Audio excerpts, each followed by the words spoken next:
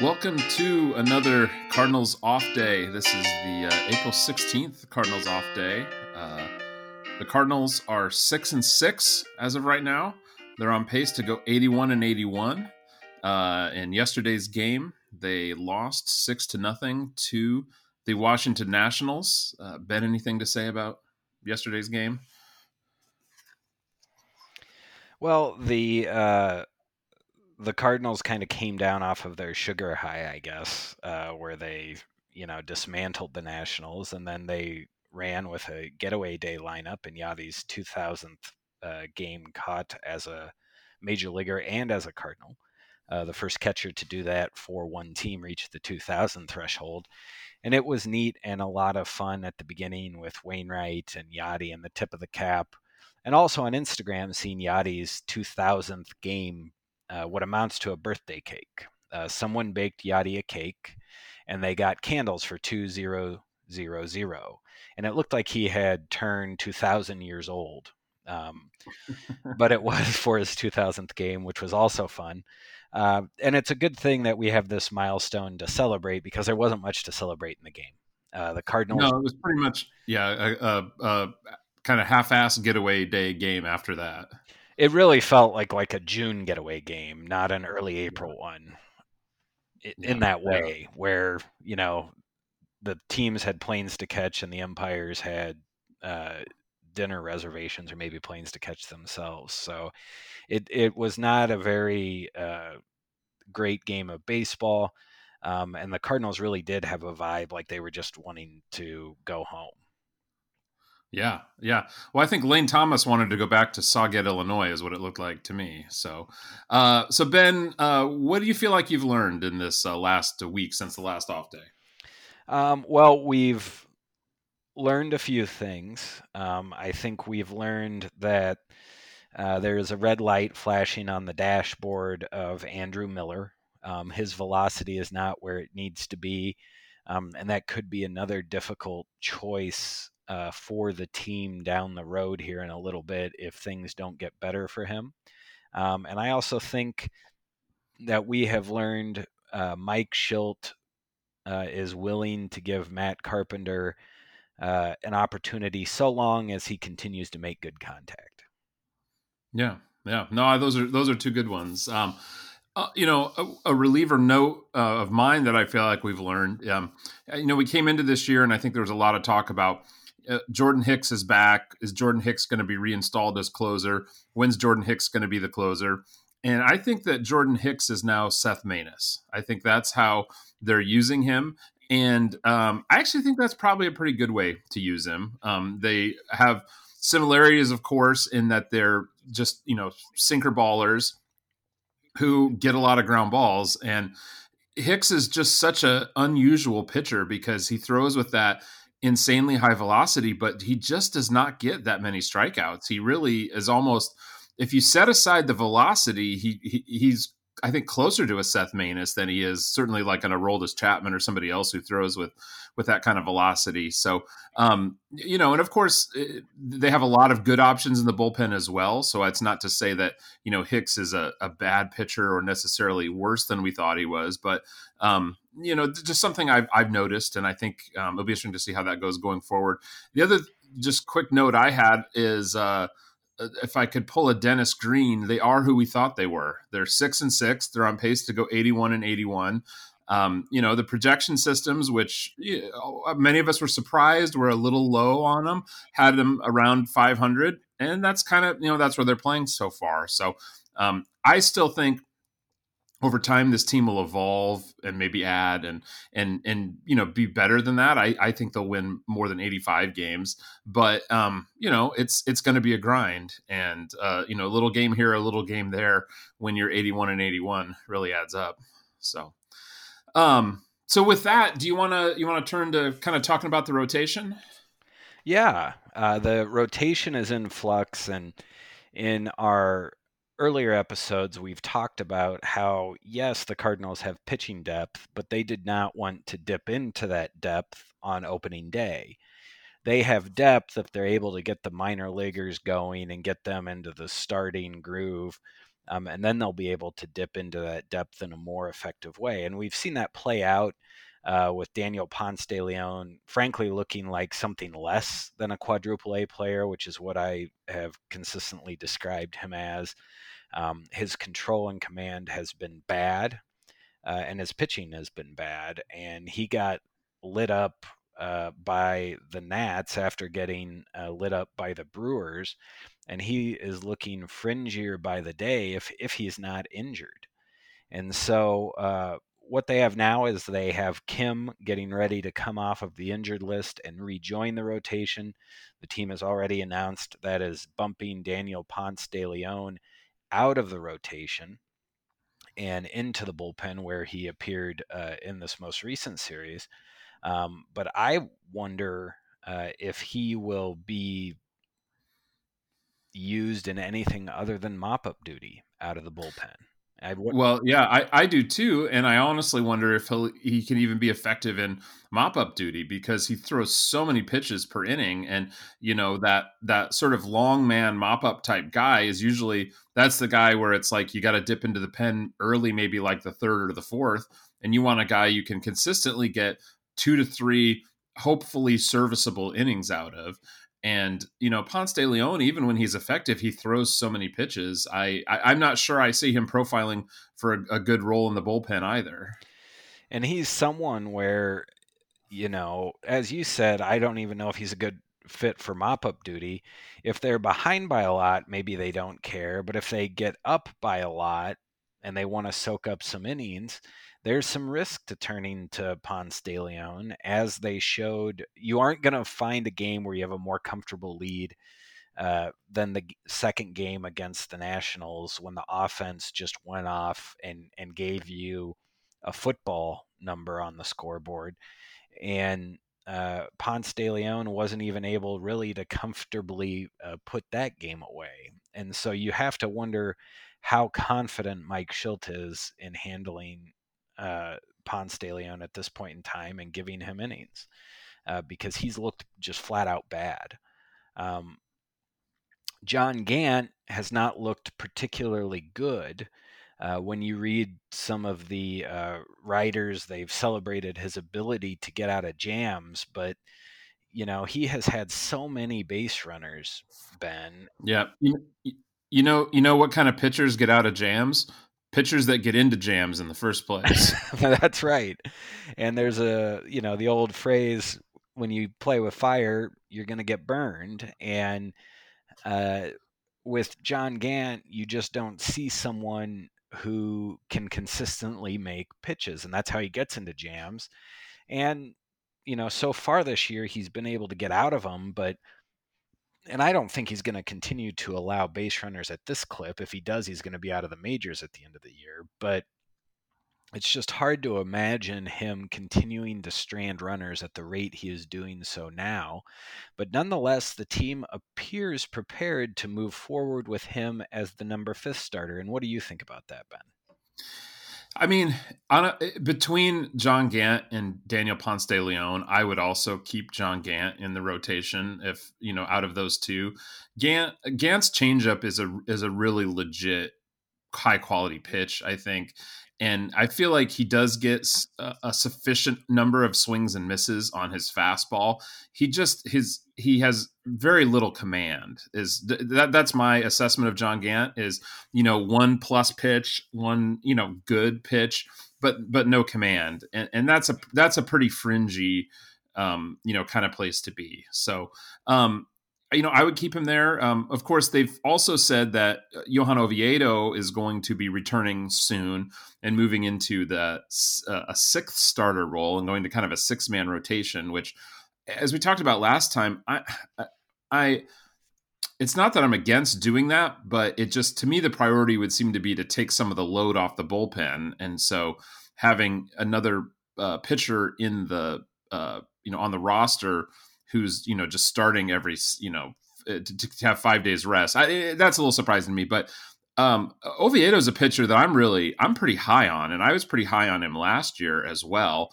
And so he had a really weird spring. He didn't make that many appearances, and they weren't talking about him a whole lot. So I kind of suspected, well, maybe he's injured or maybe there's some kind of behind the scenes issue we don't know about. But here within a couple weeks, he's kind of, resurfaced and looks like he's going to be joining the rotation. And if he pitches the way he has and the way I expect him to, when they go from a 6-man rotation down to a 5-man rotation, and assuming that Miles Michaelis isn't ready, then I would certainly move Gant out at that point and keep Oviedo in. I don't know. What do you think about Oviedo?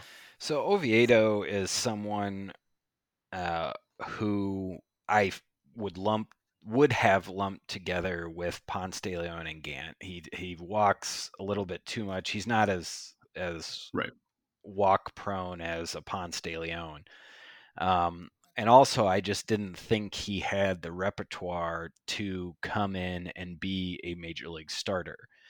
He looked like a bullpen arm to me because he could bring the heat, and if he can pare down his arsenal to one complementary pitch that he could manage, he could be an effective reliever. But what he has done, and this is the human element, right? This offseason, he just went and worked. And there was a lot of good questions and answers that he provided after his appearance against the Brewers. And he said, I just went and every bullpen I threw, I tried to throw every pitch I throw for a strike.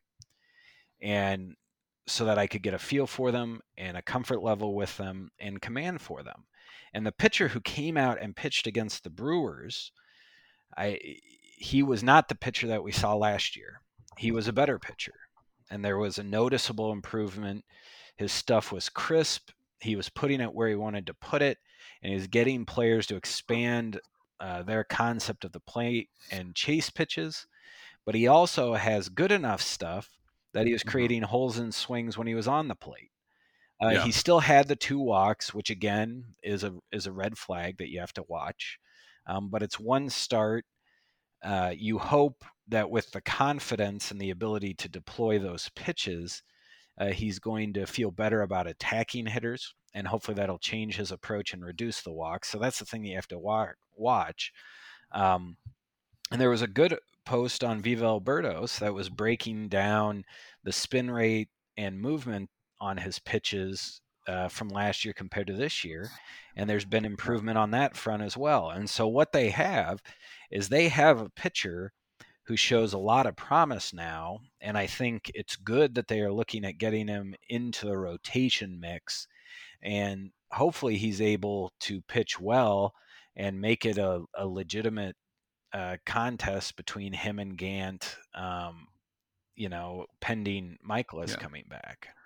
Well, and I'll tell you the other reason that I would be that I'm watching Oviedo more so than those other two, and I agree with you. I think coming into this season, you felt like he was kind of in that Ponce de Leon Gant sort of range, but Oviedo is 23 years old. John Gant is 28 years old. Daniel Ponce de Leon is 29 years old. So, Gant and Ponce de Leon, I feel like they're kind of finished products at this point, and this is more or less who these guys are. Oviedo has a lot of potential room for growth. So, he's somebody who I expect to continue to get better. And you highlighted some of the ways that he's already doing that. So, so I'm kind of excited about that. How do you feel just about, we saw a little bit of how this, management of the pitching staff is going to happen. The first week or so, they just kind of rolled with the guys that they started the season with, but we've started to see now this idea of dealing Oviedo in and whatnot. How do you see this evolving going forward? I think they're going to go with the pitcher who can give them the most innings and is being the most efficient. I think with how they're managing things and juggling things right now, they're trying to, in a way, I think, rekindle a competition for the starting rotation under the guise of a 6-man rotation, which they have been floating before this. But I think they were hoping that Gant or Ponce de Leon would give them a legitimate reason for a competition. But Ponce de Leon has been kind of the worst version of himself on the mound, and that version is not a pitcher you can run out there every fifth or sixth day or game in Major League Baseball. And Gant, frankly, does not look like that type of a pitcher either. Um, he's giving up pretty hard contact, and the base runners, as we've discussed, is high, and his velocity, which is understandable, is down compared to when he was a reliever. Now that he's starting, and so he's looking like very much a stopgap starter. And so I think what you're going to see is they're going to use the 6-man rotation during these stretches where they've got a lot of back-to-back games without off days, and they're going to use that to try and hold down the innings pitch total for everyone.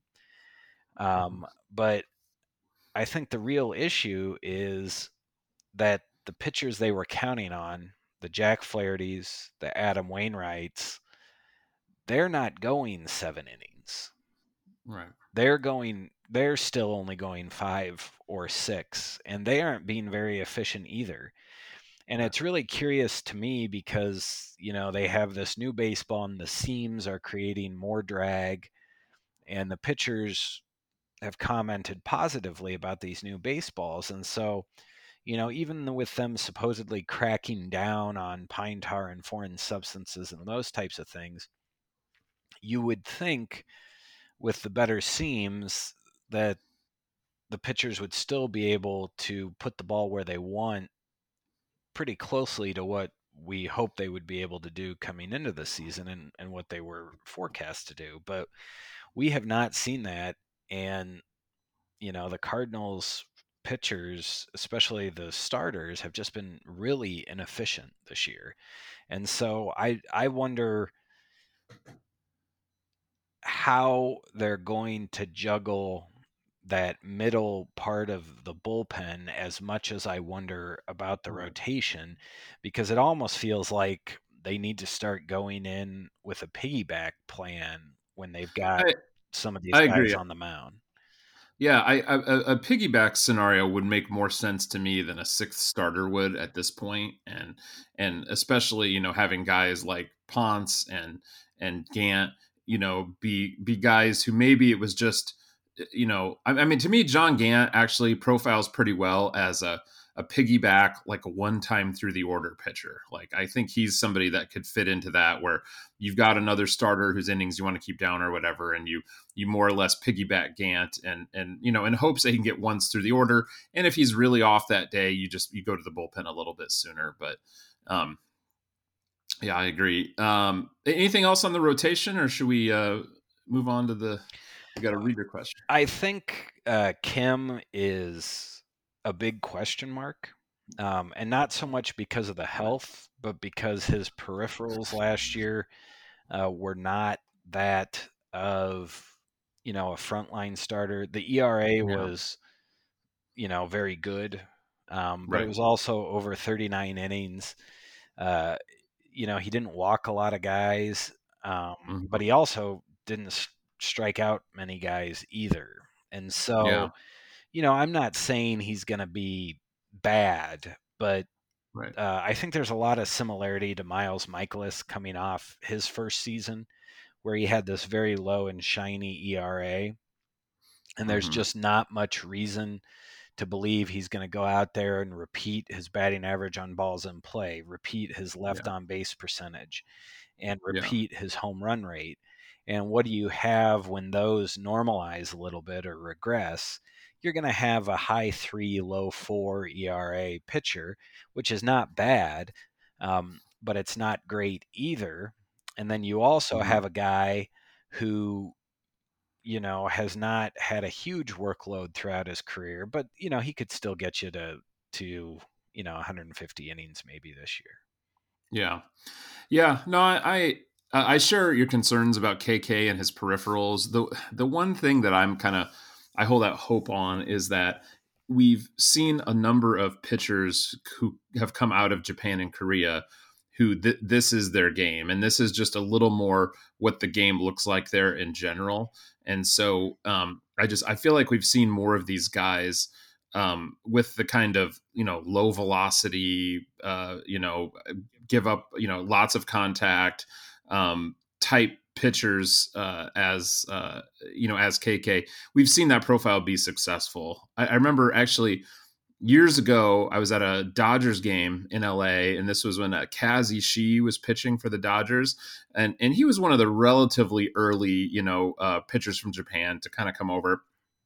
And I was getting frustrated because he walked two or three guys, and and I think he eventually walked the bases loaded. And I was just getting frustrated. And this like old timer that was sitting next to me said, what I like about him is this is his game. He's not going to give in to him and throw him a strike. And he was totally right. Ishii's just spinning garbage up there, and he would put a guy on rather than give him a fat one to hit, because he knew that they would hit it.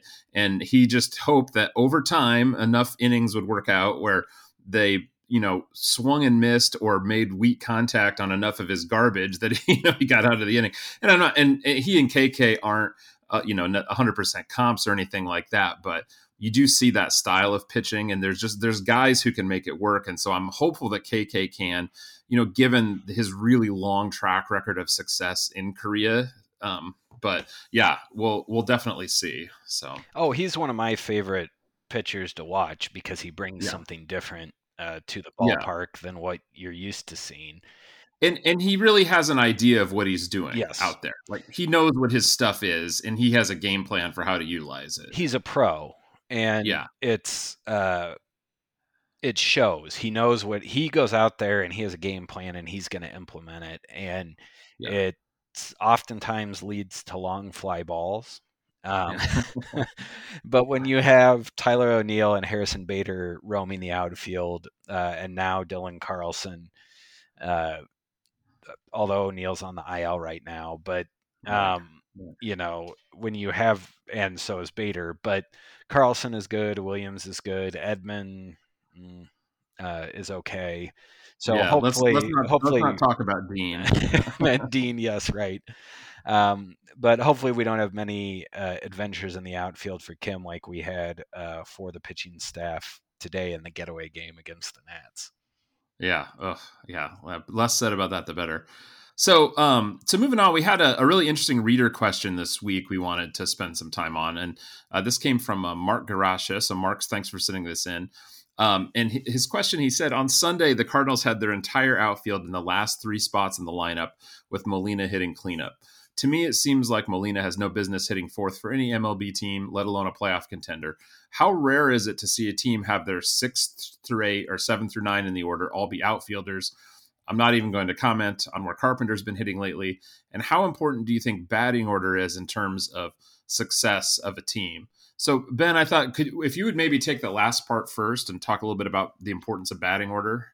Yeah. So one of the things that Sabermetrics has really looked at is the lineup construction question. And the findings, I'm going to overly simplify them. I'll use this as an opportunity to advise everyone.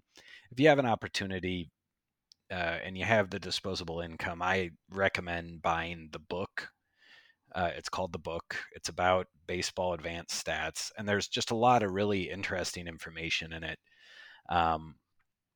And it's very useful and informative. And if you're looking for something to read during the season, or in particular in the off season, it's thought provoking and a good read.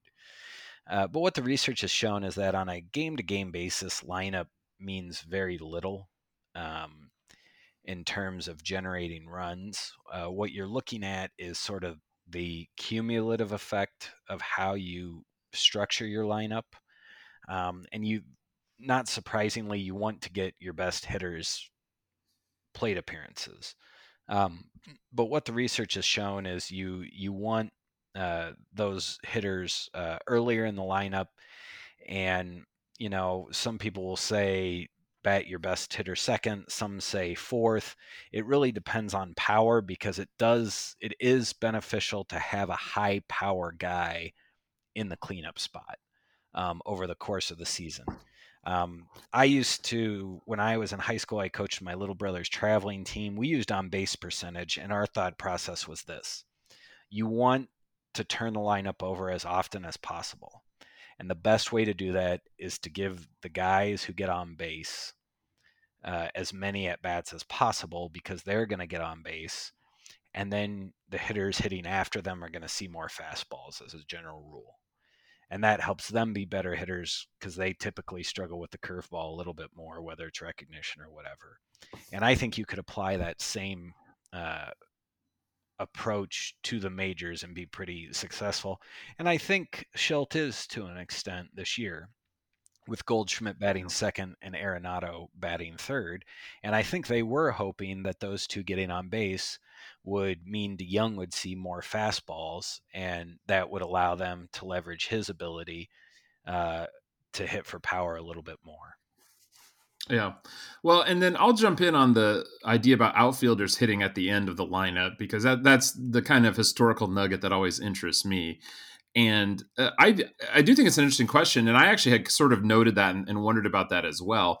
And even though batting order doesn't have a big impact on the success of a team, we know that teams basically set their batting order so their worst hitters hit at the end of the lineup. So what I think Mark's question also gets at is it's not even just about those spots in the batting order, but it's basically, how many teams have had their three outfielders be their three worst hitters?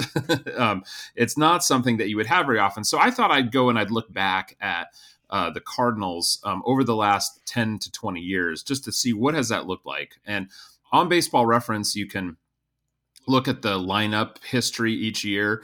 And so I looked at who was at least got the most at bats in those 6, 7, 8 spots each year, because 9 has always for all these years has been the pitcher. So I'm just going to rattle these off real quick. So this is your 6, 7, 8 hitter most often for the last 10 years. So last year it was Molina, Carlson, Williams. Oh no, sorry, that's this year. This year so far has been Molina, Carlson, and Williams. Last year, Molina, Carpenter, O'Neill. 2019, Molina, Wong, Bader. Before that, Jerko, Bader, Wong. Then Diaz, Grichuk, Wong. Then Molina, Jerko, Wong. Then Molina, Wong, Borges. We're kind of going back there now, aren't we? We're getting some names from the past. It's really going to get weird now. Peralta, J. Ellis. Oh, my. Yeah, right? And then Freese, J. Cosma. And then in 2011, it was Molina, Descalso, Green. Or actually, maybe that was 2012. I might have my year off there. So anyway, so that's the last 10 years. And I look back the last 20 years, and you've never seen all three outfield spots hit down there.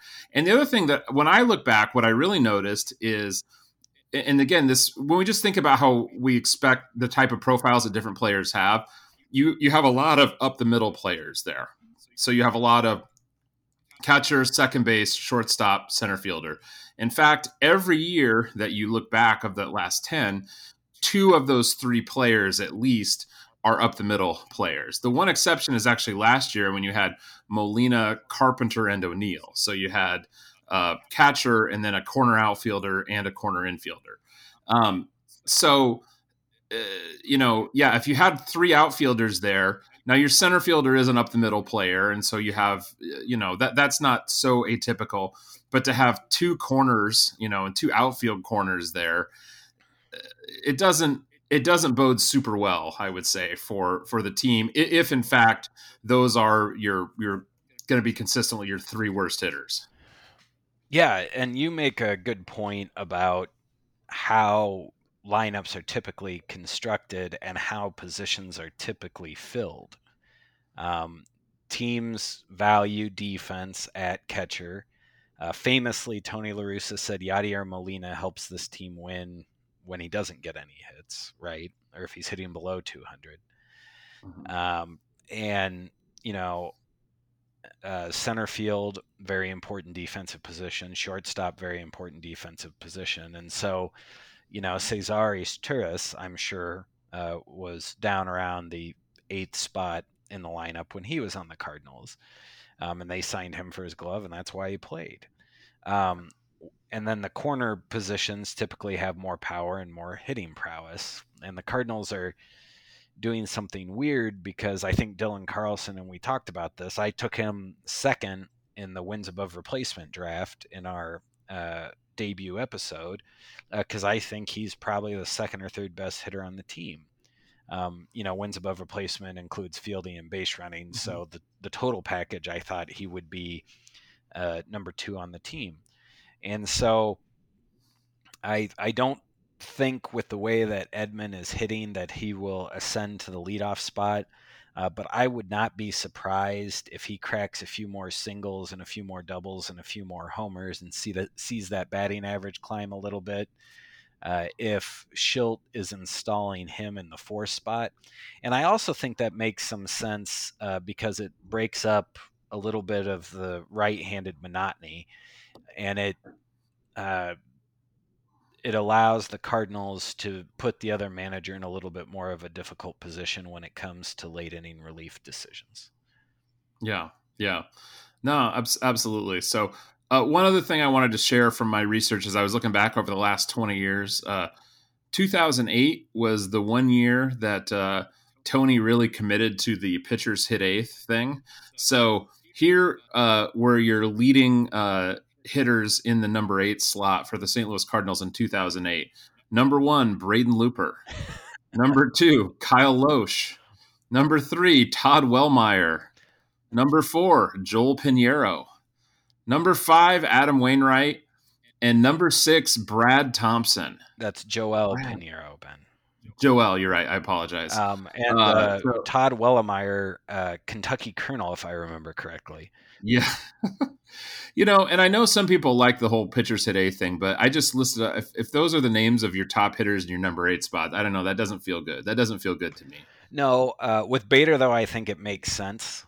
And I also think with the way the Cardinals lineup has been not necessarily churning very much, and the pitchers, the starters not really going deep, it almost makes more sense for this team than it did for any Tony La Russa team ever. So it's something I would love to see come back, but maybe not under Schilt. Yeah.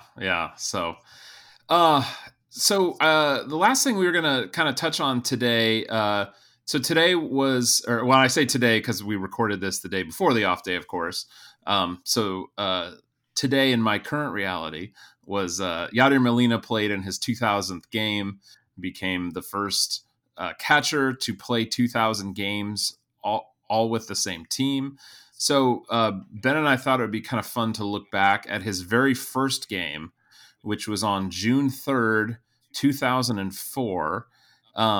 Ben, I've got the box score open here. Do you have it open as well? Yeah, I'm getting it open right now. I want to make sure that I've got.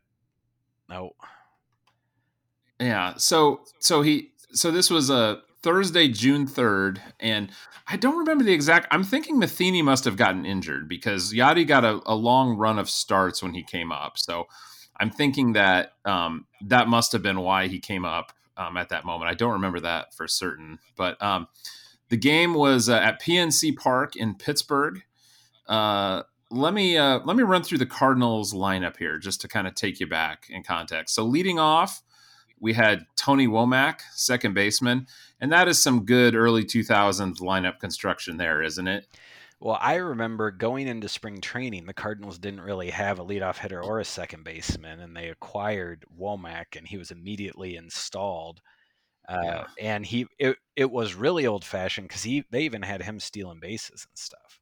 Oh yeah, exactly. I said early 2000s because that's when this was, but this is definitely more of an 80s or 90s thing. Put the fast second baseman at leadoff. That's just a Cardinal rule. Batting second, one of my favorite Cardinals, Edgar Renteria. Love that guy. Batting third, they went with Albert Pujols that game, so that's probably a good spot for him. Fourth, Scott Rowland. Fifth, Reggie Sanders. A pro's pro. Just a great player and good all-around guy. Reggie Sanders is one of my favorite players, and he is one of those guys where when the Cardinals signed him, I was just over the moon. And I remember saying to my mom, if they just would have signed him instead of Tino Martinez, we might have won the World Series before now. I agree. I always link him with Ron Gant in my mind because they were both like fairly built guys, but they were also guys that like I was a big fan of before the Cardinals signed him, and then I was very excited that they acquired him. So Reggie Sanders was there in the fifth spot. Now it turns out that this year is not the only year that the Cardinals have had outfield issues because next up was a starting left fielder Hector Luna. Hector Luna, Rule 5 draft pick, who I really thought might turn into something, and they gave every opportunity to, and just didn't really. But he was a useful bench player Oh for yeah, that 2004 team for sure. yeah, oh yeah, definitely a useful bench player. And I mean, he played second and third as well as outfield, didn't he? I don't Yes. know if he ever played shortstop, but yeah, he had a useful guy, but kind of like frankly, Tommy Edman and some of the guys this year, it's a guy you don't necessarily want to see him penciled in as your starting left fielder every game. But there he was. Next up in the seventh spot, we had Yadier Molina, catcher. So he did get the start in that first game. Batting eighth, So Taguchi. One of my favorite Cardinals of all time. My great regret in life is that I never purchased a number 99 jersey authentic to the time when he was a Cardinal. He came up through the minors. They signed him kind of after Ichiro madness took hold in Mm-hmm. America, and he came up through the minors and then made the big league squad, and just Right. uh, he Well, is and a you say or a Cardinals fan Cardinal, if that makes sense. 100%. You say came up through the minors, but it's important to remember that So Taguchi was already 51 years old when the Cardinals signed him. Yes. So he had played an entire career in Japan and then came over. But yeah, totally one of my favorite players too. So much fun. And then he hit that home run in the 2006 NLCS, which I mean it was a great moment, but I also felt like because he was such a fringy player, I'm glad that he had a really significant moment for us to always Yes. remember too. So um, yeah, and on the bump for the Cardinals that night, one of my favorite pitchers. Although I wonder if I went back, if my feelings of him would have been changed about knowing what I know now about pitching, because he is a man who would not fit into today's today's atmosphere of what you do with a pitcher. But that's Mr. Woody Williams, kind of the poster child for Dave Duncan pitch to contact reclamation project. Really, the best case scenario for that. Well, he But I always liked Woody Williams. well, I remember, it's fun that Ray Langford is in this lineup with him, because this is when Langford circled back to the Cardinals after the Cardinals Yep. traded him for Woody Williams.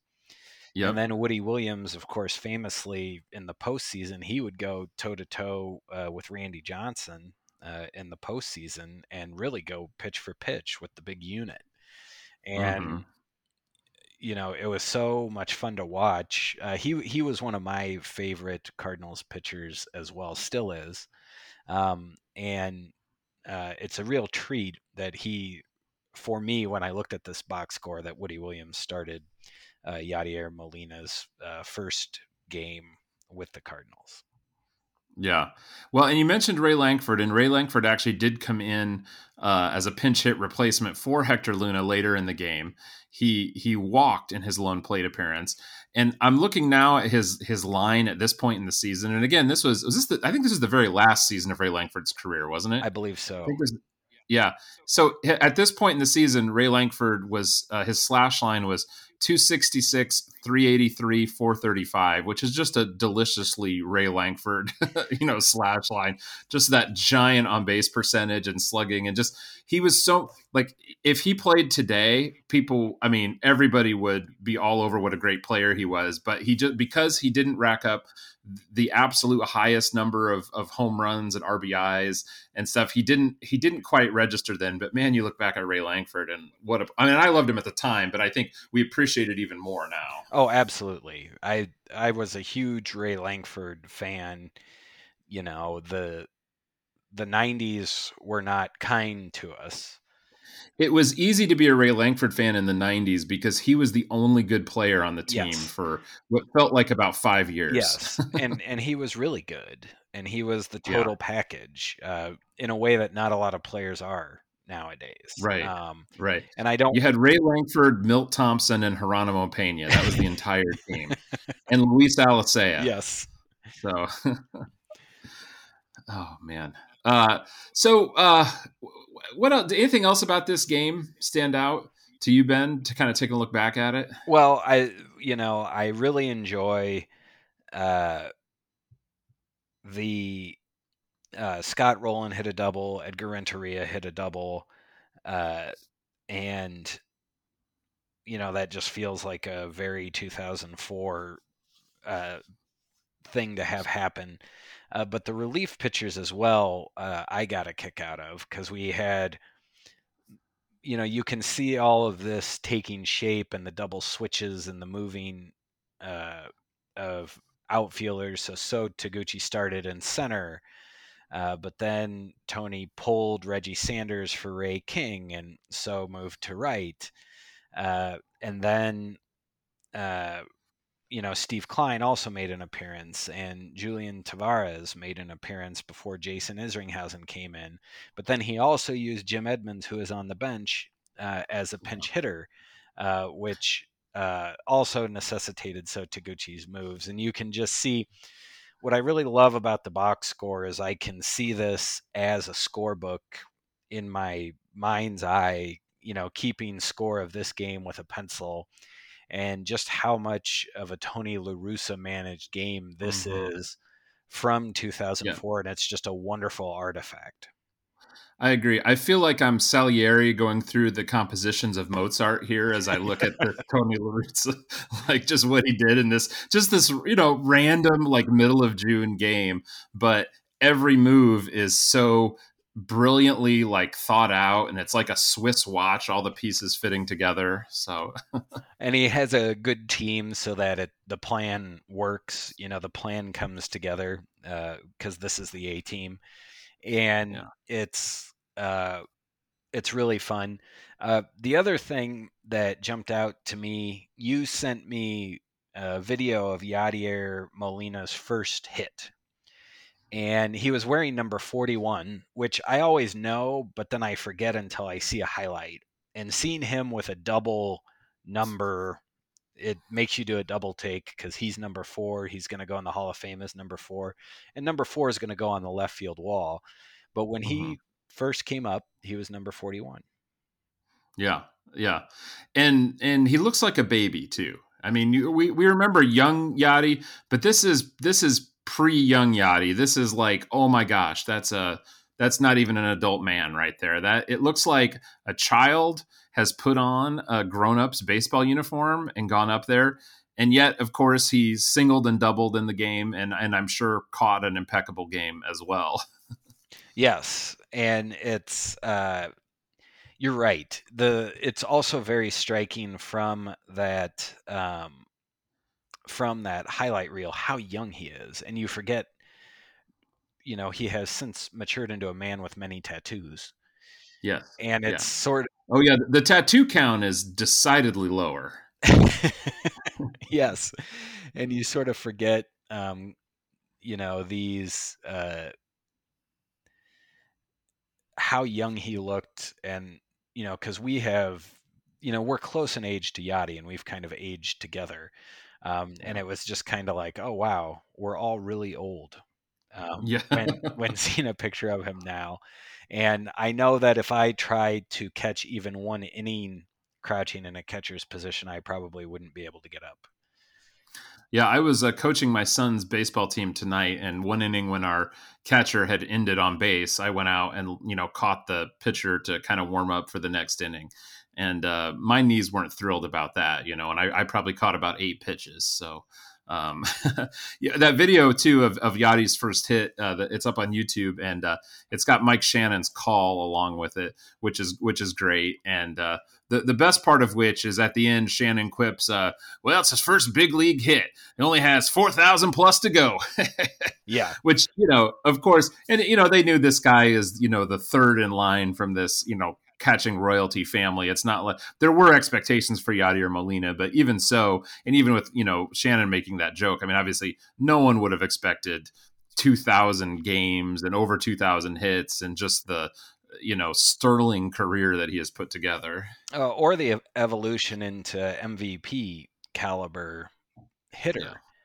Yep. And going and looking at the trajectory of his career in 2006, even before he hit the home run that made him, frankly, probably a Cardinal for life in the Mhm. NLCS, you kind of wondered if he was going to be a starting catcher, Yeah. because his offense was quite bad that year. Well, and I think it's also important to remember that he came on the heels of Mike Matheny, who came on the heels of Tom Pagnazzi. So we had a good, 10, 12 years where we had basically been acclimated to the idea that our catchers are not allowed to hit at all. We just did not have particularly good hitting catchers. Tom Pagnazzi, I think, was actually an okay offensive catcher, but they were revered for their defense. And so it felt like Yachty was, at least to me, it felt like Yachty was very much just going to be the next evolution there. Like, absolutely impeccable defensive guy, but probably like a 220 hitter with nothing much to show for it.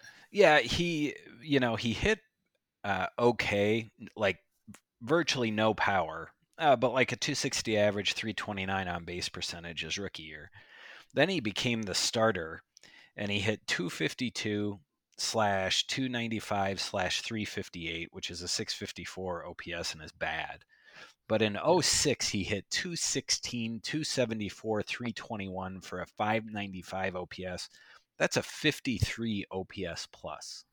You mentioned earlier, and there are all those quotes from Tony talking about how, Yachty helps us win even if he's not hitting at all. They must have all come from that season, because that is actually what was happening. Yeah, no, and they were. And then he picked things up. He OPS'd over 700 in '07, and then he was up at 740 in '08. He dropped back down in 2010, but after 2010, he OPS'd over 800 for 3 consecutive seasons and was getting MVP votes, and deservedly so. He was a top 5 MVP finisher in 2012 and 2013, and I remember when Posey, won the MVP, and Cardinals fans were up in arms, and I was angry, but it was just one of those things where they were so close. I couldn't really decry Posey winning it over Yachty, because he had had a great year as well, and that's just the way it goes sometimes. I was much more offended, frankly, by some of Pujols' losses than Yachty's, but there is a part of me that will always uh, wish that Yachty had won an MVP, because he Mhm. was the total package as a catcher, like an elite defender, plus defender, and a significantly above average hitter, and it was a lot of fun to watch. Absolutely, absolutely.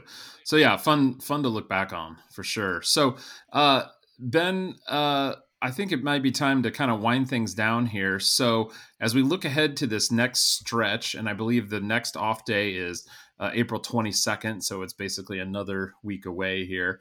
What are you going to be watching for? The thing that I am going to be watching for is Justin Williams. He seems to have kind of gotten his feet wet, and I'm interested to see how much longer he is considered a starter by Schilt and what he does with that opportunity. And the reason I'm going to be watching that is I think it is going to make things more interesting when O'Neill comes back off of the injured list.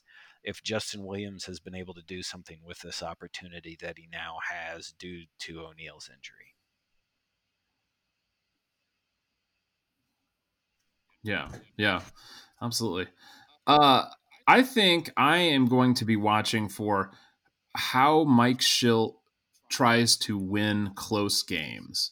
And we talked a little bit about today's game. Today was a classic getaway type game. There was some backups in the lineup. Paul DeJong took his first game off, etc. It's one of those things you have to do. And I think this season, especially on the pitching side, with the way they're trying to keep workloads down, I think now more than ever, you can see teams managers have to manage for the full 162. That you really can't go after every game full bore because they just have so much they have to manage, and that's always the case in baseball. Seems like it's a little more so this year. But that being said, where we kicked it off, this is a 500 team right now, and so I think it's going to be really important that Schilt is aggressive to win the games that he can win, and knows when there's other games just to kind of let go. And again, just to go back to Tony La Russa, that was something that I always really kind of admired about Tony La Russa. I thought he always did that really well. It seemed like in games that they could win, he always had his pieces lined up to give it his best shot. And there wasn't often in the Tony La Russa era where I felt like they were non-competitive in a situation that they should have been more competitive or whatnot. And I think it's a very difficult task managing this year. And so I'm interested to see some of those little choices that Schilt makes, and hopefully see them, squeak out some wins, or maybe, turn around a game they're down in the, sixth or seventh inning, and turn some losses into wins, things like that. So that's some of what I'll be looking for over the next week. Yeah, it'll be really interesting to see how the bullpen usage takes shape immediately following the starter, for the reasons that you say, because if he's having to pull the starter sooner and the bullpen's getting taxed, how are they going to deal with that? And they're going to need other arms to emerge as legitimate options if they're going to be competitive in games. And so all roads kind of lead back to the starting rotation doing what they have historically done when the Cardinals are good, and that's give them 6 innings. That was kind of the Tony La Russa standard. You give me 6 innings, and I can manage this team to victory. And you see it with Schilt as well. It is a lot easier to make good decisions as a manager if you are in the lead and have your pitcher walk off the mound after getting the third out in the 6th inning. Yeah, that's true. It just makes your job a lot easier, and the starters have not done that for him this year.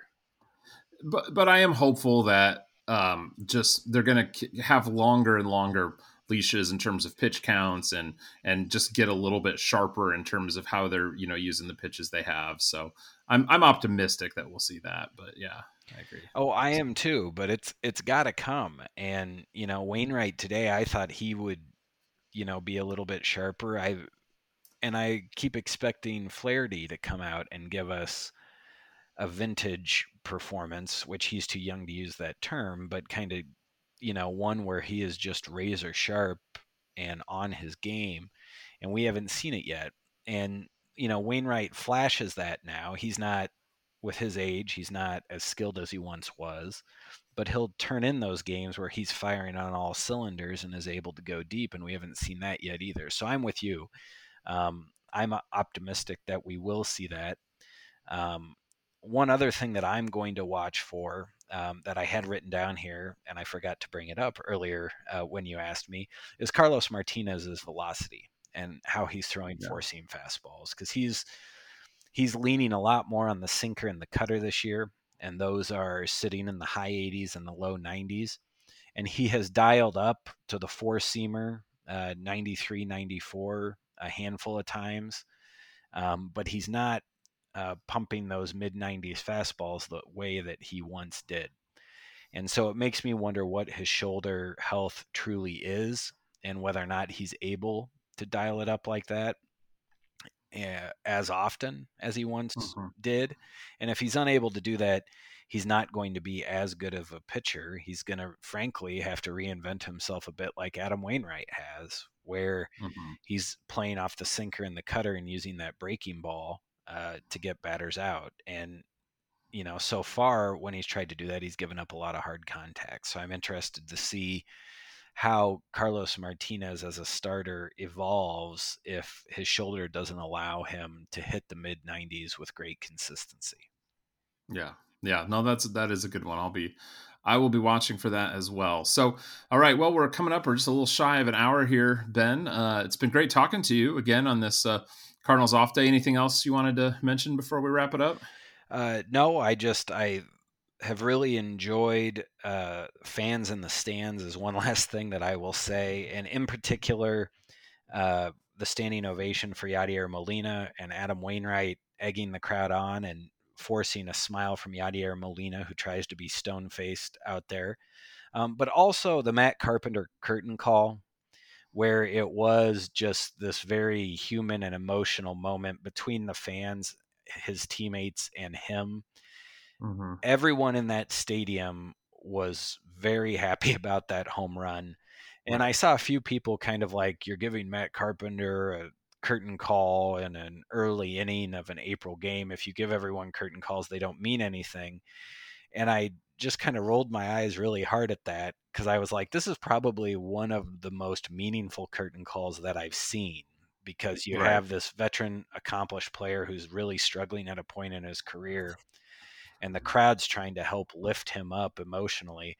And I just thought it was a really beautiful moment. And I really enjoyed it. Which Cubs fan was it who made that comment about you giving too many curtain calls? When I scroll through Twitter during the games, I always do it in a rushed way because I'm not doing it while the game is on. I kind of go through it to see if anyone has something interesting about, on replay.